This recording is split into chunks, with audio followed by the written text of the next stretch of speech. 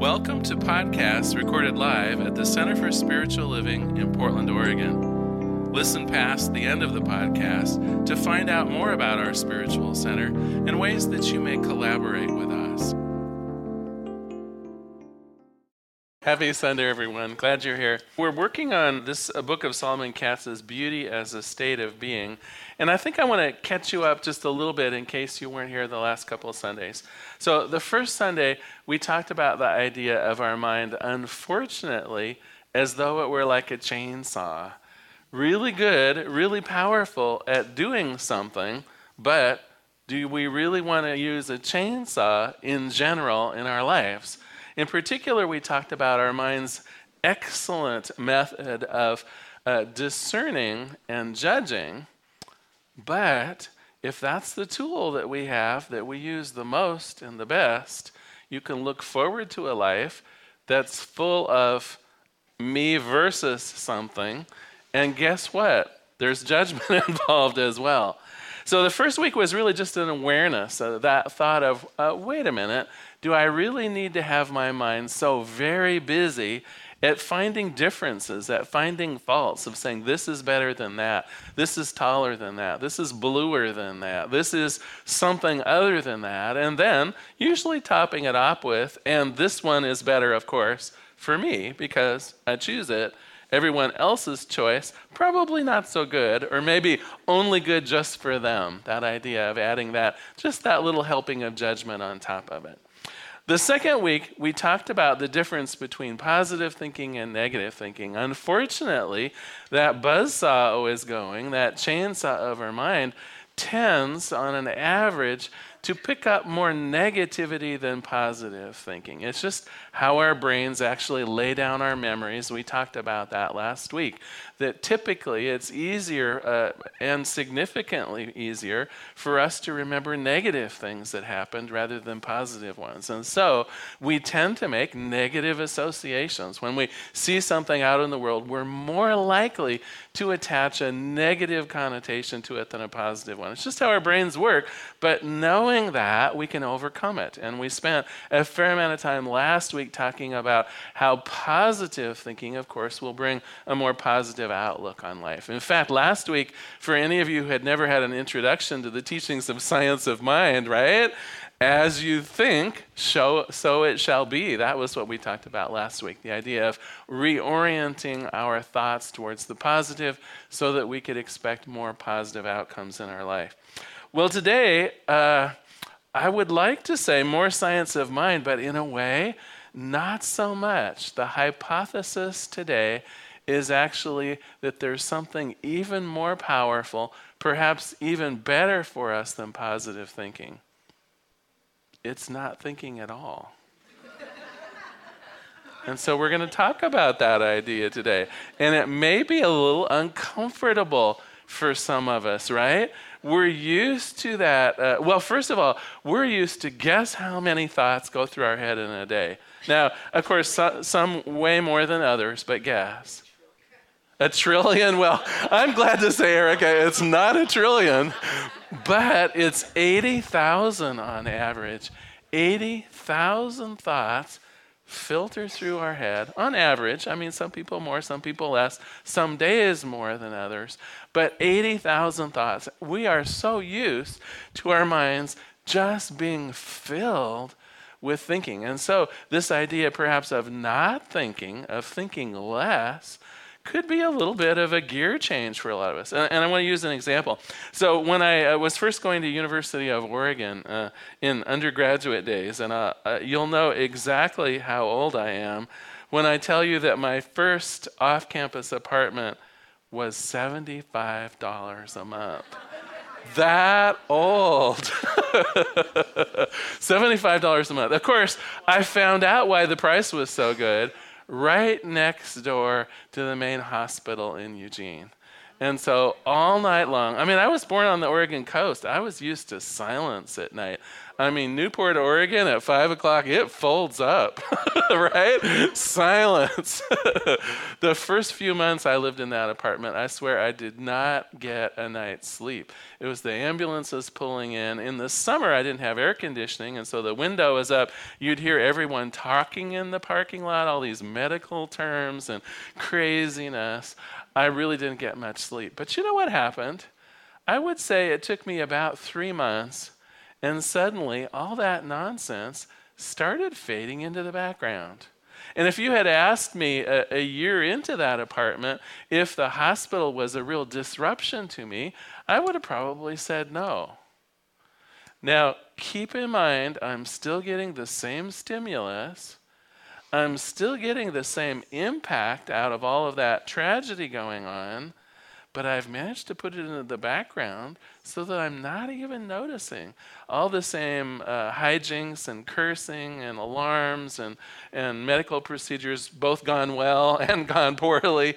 All of that still raining down on my senses, and yet the human being amazingly capable of putting that in the background.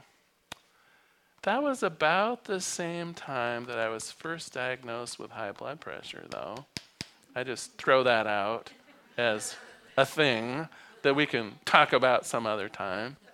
All right, let's fast forward 2 years, moved into well, of course it was a nicer apartment. I was paying $125 a month at a nicer apartment. Do you know what happened, though? My head was so used to that constant noise and constant upheaval going on that I found I was leaving the radio on all the time. I found out that the tiny little television I had was on for like company or background noise. And I had literally, because my head was used to that level of stimulation, I actually kind of missed it. Or at least it didn't seem right without having it go on. And it took me probably another 6 months after I moved until I really felt good about being quiet again, about the stimulus being down to a more usual level for me. I want to suggest that if we want to embark upon this process of quieting our minds a little bit, of getting that 80,000 thoughts a day down to something a little more manageable and actually useful, maybe in half, for instance, we're going to go through a process where we're seeing things a little bit uneasy, where it's feeling a little like I'm doing something unusual. And if any of you have been first-time meditators, if any of you have maybe gone on a silent retreat for the very first time, you know what I'm talking about. About maybe 15 minutes into your first meditation, you're like, oh my gosh, this is supposed to quiet my mind. I'm thinking like all kinds of crazy things, not the least of which that I ought to just get up and run. And the first time maybe that you went to a silent retreat, I would suggest maybe you did fine on the first night and partway through the second day. But at some point, you had thoughts of, I got to get out of here. I got to hear my own voice. I got to have the stimulation that I'm used to.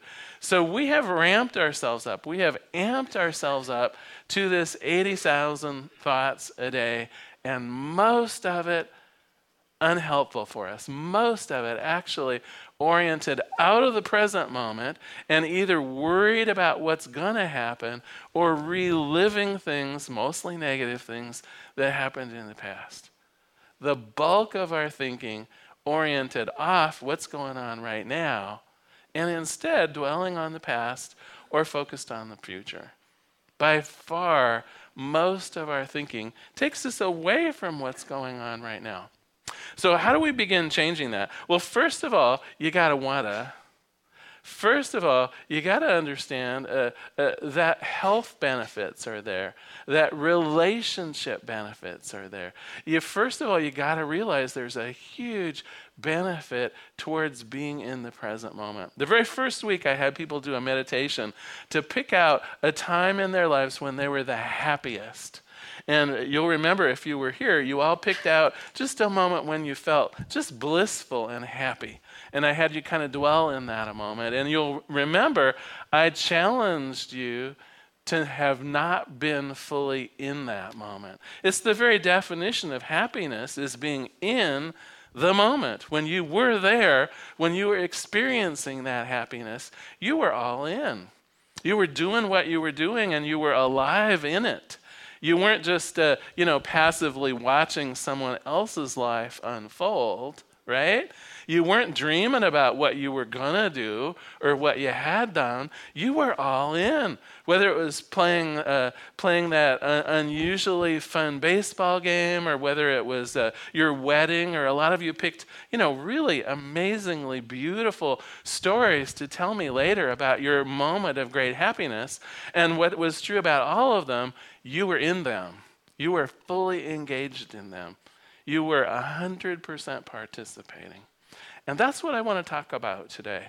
I want to talk about how we can reduce the jumble of our thinking and instead be fully present. So, of course, a joke.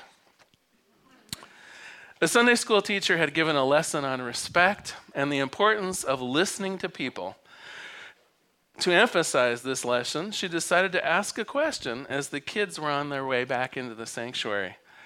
"And kids, why are we quiet in church?" One little girl replied, "To hear the singing better." The teacher shook her head and said, "Well, that's not the only reason." A young boy answered, "Because God wants us to hear the message." The teacher shook her head again, "Not the complete reason." Finally, another young boy raised his hand. I know, because most everyone's sleeping."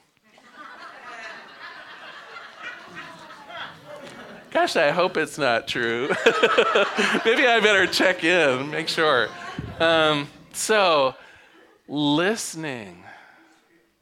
The difference between listening and talking can save our lives. Because when our mind is busy, what's it doing? It's talking to us. It's saying this, not that. It's saying how much. It's asking all kinds of crazy questions. A thought, here, let me do my best impression of stream of consciousness in my own head. It's like, oh my gosh, look at these. Aren't these just beautiful? That purple reminds me of a dress that a woman was wearing at the doctor's office the other day when I was there. Oh, wait a minute. That was the appointment where they had totally blown off my appointment. I got there and they had as much as I appreciate the health insurance here that I have, I got to tell you, Kaiser Permanente. Now, I know they started out, and I know it's about doctors. I know that it's probably one of the best kind of things that it has. But, the healthcare in general in this country is just crazy. Okay.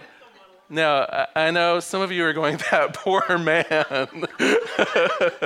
But I would suggest to you that that's actually similar to the dialogues that all of us have going on in our head. Now, how much of that was productive? And how much of it took away from me enjoying that flower? That is beautiful. And immediately I started attaching things to the expression of the beautiful rhododendrons and just took off like a shot into no person's land, right? So the idea, first of all, as we begin reducing our amount of thinking, is to really concentrate on what we're doing in the moment. And one of the best ways to do this is just catch ourselves in that moment of the takeoff, that moment of the launch. Right? Because I think you can notice that. I think there's a difference between the kind of general thought that just comes into your mind, like how pretty that flower is, and then you notice when you stray from that into something else, when you begin adding in your discernments and your judgments, when you get out that chainsaw that we talked about and just go and start, right? Just making a mess of my enjoying the present moment. So that's one of the things I'm going to be asking you to be aware of this week as part of your homework is, can I notice when I shift from being in the moment into either the future, the past, taking off on crazy questions, doing non sequiturs, things that will take me out of my ability to actually enjoy what's going on right now. All right, so how do we switch from talking into listening? I bet at least 5 of you have taken an active listening class, or it's been a component of some kind of a communication class. Yeah, maybe more. All right. So when I say active listening, then most of you already know the idea of paying your full attention to someone when they're speaking. It's almost like being on the edge of your chair. Has anyone been to a movie lately where you were literally on the edge of your chair wondering what was going to happen next? Your full attention riveted to what's going on the screen, and you're like, oh my gosh, what's going to happen next? Well, that, in a way, is like this idea of really intently listening.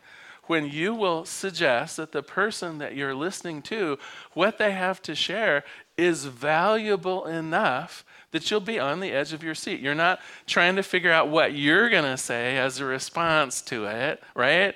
You're not thinking, oh, well, why does she think that? Or why does he do, you're not asking mental questions. You're literally just trying to drink it in. You're trying to completely understand as best you can what the other person's message is. Well, that's active listening. And I would like to suggest we can use that exact same technique when we simply want to be mindful about what's going on right now. So for instance, when I noticed the beautiful rhododendron, rather than saying, that purple reminds me of that dress that woman was wearing in the doctor's office, instead, I could have noticed me going, vroom, let's head over to the doctor's office. And I could have said something instead like, oh my word, right? Just drinking it in, really actively listening to the plant. I've never really noticed that they have speckles in the throat. The contrast, the color is highlighted by the contrast of the green leaves. Do you see what I mean? I'm really listening, if you will, to that present moment. That is one of the ways that we can pull ourselves back in. We can rein ourselves back in to the present moment. Now, I would bet all of you have been in the unfortunate situation of being in some kind of a situation with someone else where there was very little listening going on at all. Right? Have you ever felt that the person you were paying no attention to you at all? In fact, with the advent of modern cell phones, I would say it's painfully obvious anymore. You can look around and people are talking, and the people they're talking to are texting and checking their Facebook messages and all kinds of crazy stuff, right? And it kind of pisses me off a little bit. I would like to think that what I had to say at least would be listened to with some courtesy. That is what we're mostly doing to God. Now, some of you are going, what do you mean? What do you mean? I'm here to tell you we believe in an immanent God. We believe that God is present in every single moment, in every single person, in everything that's going on. And so when we're daydreaming of the future, when we're imagining all the horrible things that happened to us or reliving conversations with a boss that was mean to us or whatever, when we're not in the present moment, I'm basically saying the world isn't good enough for me. I need to be somewhere else. I need to be somewhen else. I need to be away from this thing called life. We're meant to be fully in it. We are fully in it. What we believe in the science of mind is that we are an integral and individualized center of God's consciousness. It means that in this present moment, anything that we could possibly desire can be experienced. I can be happy. I can be joyous. I can have that sense of wealth or whatever it is, because all of that is an inside job. You know, LaRonda was amazingly uncanny, our music director, LaRonda Steele, in picking Om Shanti this month. Let me read you the closing lines here. When there is peace in my mind, there will be peace in the earth. Do you see? It's the inside out. We spend much of our time working it the other way. We think that when I have my life arranged well enough, I'll be happy. We think that when I have enough money, I'll finally feel abundant. We think that if I arrange my friends and my family in a certain way, that then and only then I'll really feel loved. It's the opposite. We spend so much of our time trying to organize the outside of things with our 80,000 thoughts a day of how this might be improved and how that might be changed and how this isn't good enough and how that can be curtailed and why she said that and why he did that and how tomorrow's going to be better than today. Even our positive thinking highlights what we don't have in our present moment. To not think, to live blissfully in what's right before us, that is the dream, that is the key.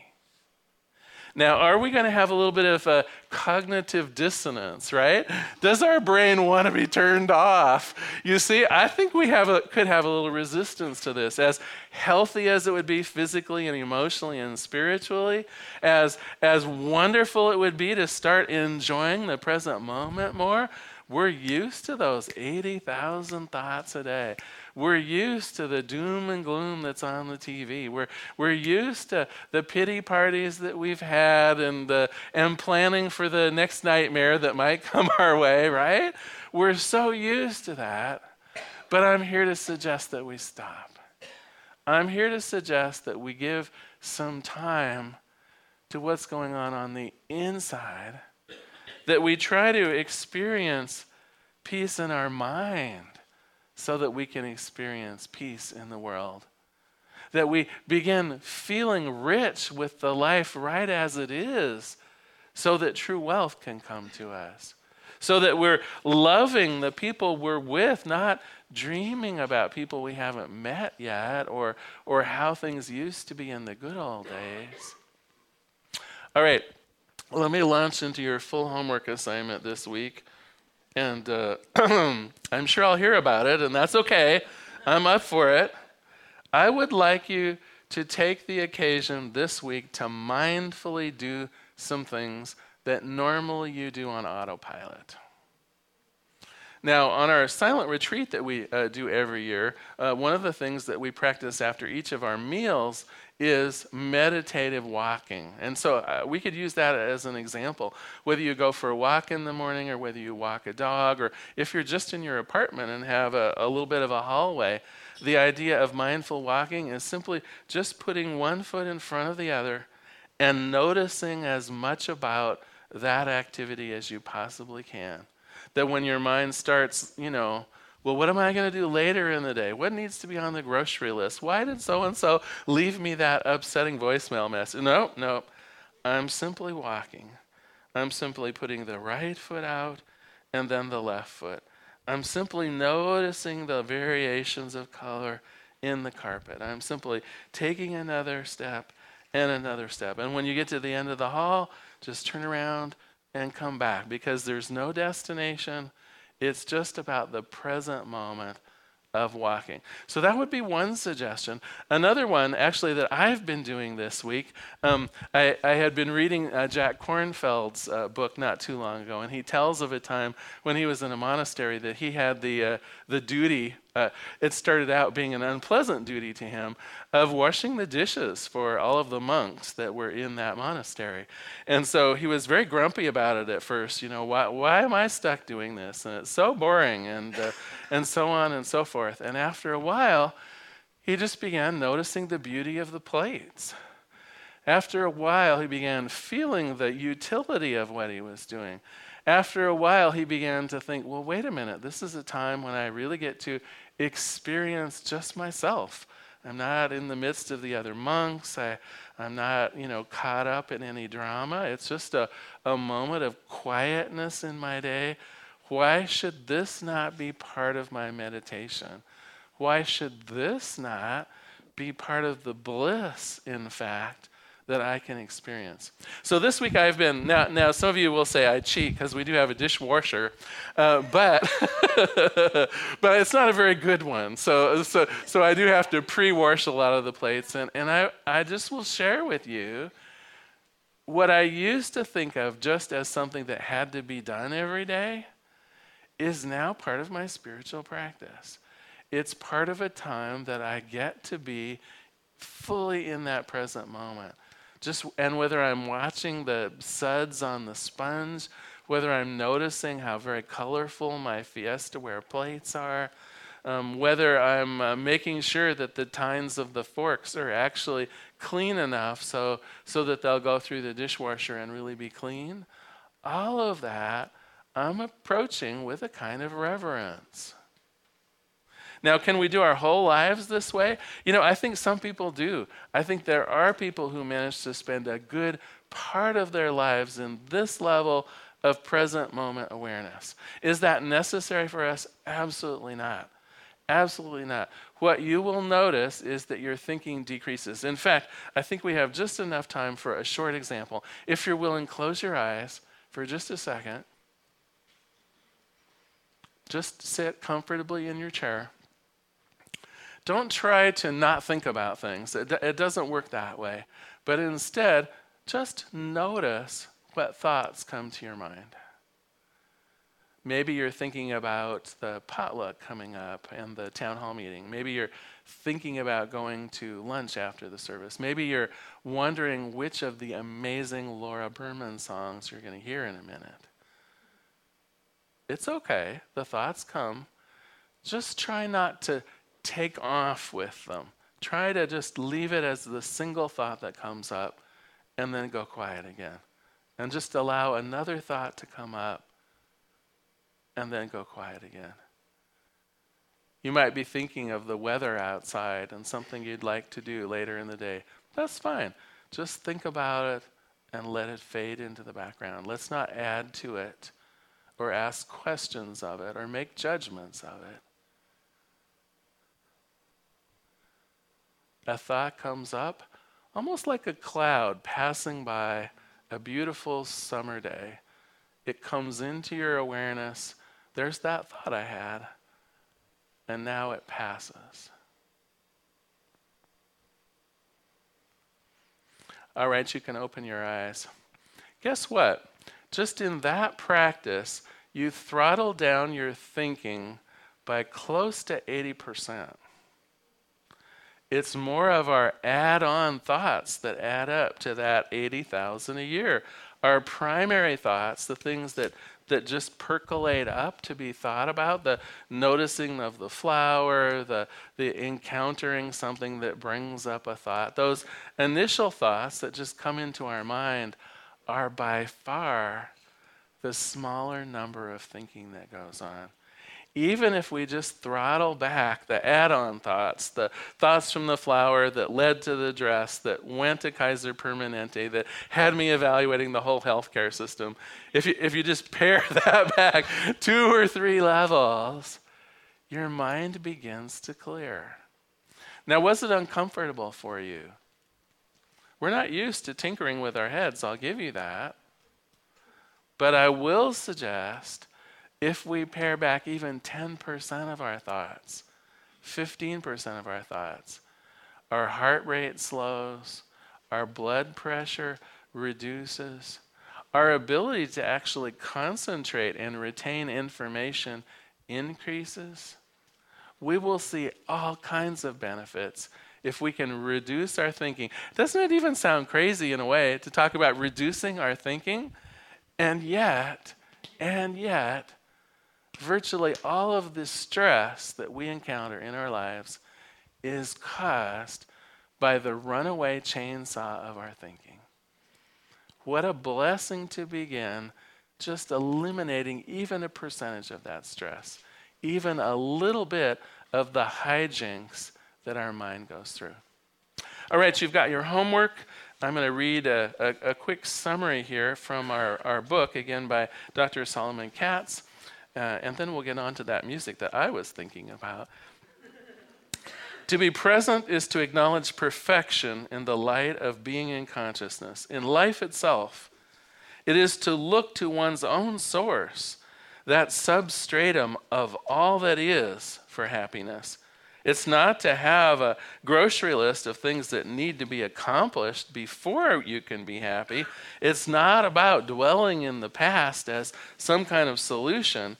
It is to derive joy from the miracle and the beauty that is always here now. The attempts to get everything right, to lose the weight, to pad the bank book, all of these are to have a project, and thus to overlook the immanence of God around us. Immanence is always true, and so deriving happiness from immanence is always available.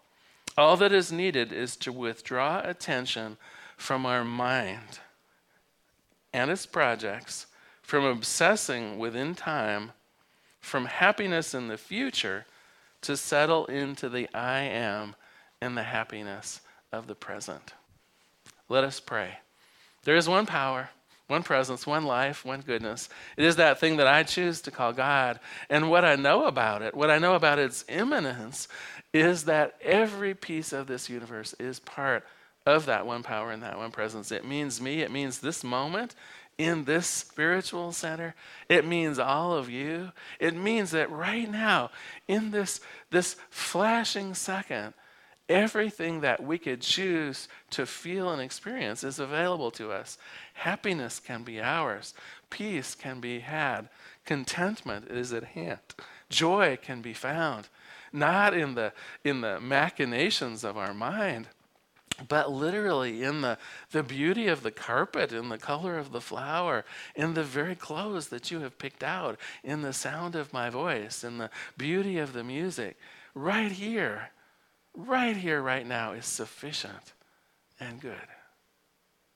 And so it is with just great gratitude that I acknowledge the presence of God in everything, the beauty of God in everything, that in every moment of every day, exactly what I need is present. And so for this, I give great thanks. For this, I simply release this prayer into the activity, into the action of the law itself. I let it be. And together we say, and so it is. Thank you so much for being here today. So glad you were here.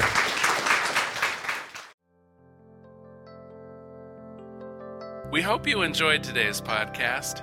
If you happen to be in the Portland, Oregon area, we'd love to have you visit in person. The Portland Center for Spiritual Living is located at 6211 Northeast Martin Luther King Jr. Boulevard. We have inspirational services at 9 and 11 a.m. every Sunday. Our mission is to open hearts, ignite minds, and to make a difference. If you'd like to support our center and its podcasts, you can donate online at www.pcsl.us/donate. Our website is also the place to learn more about what's going on at the center or to contact us. Allow us to become part of your extended community. Wherever you are on your spiritual journey, you are most welcome at the Center for Spiritual Living.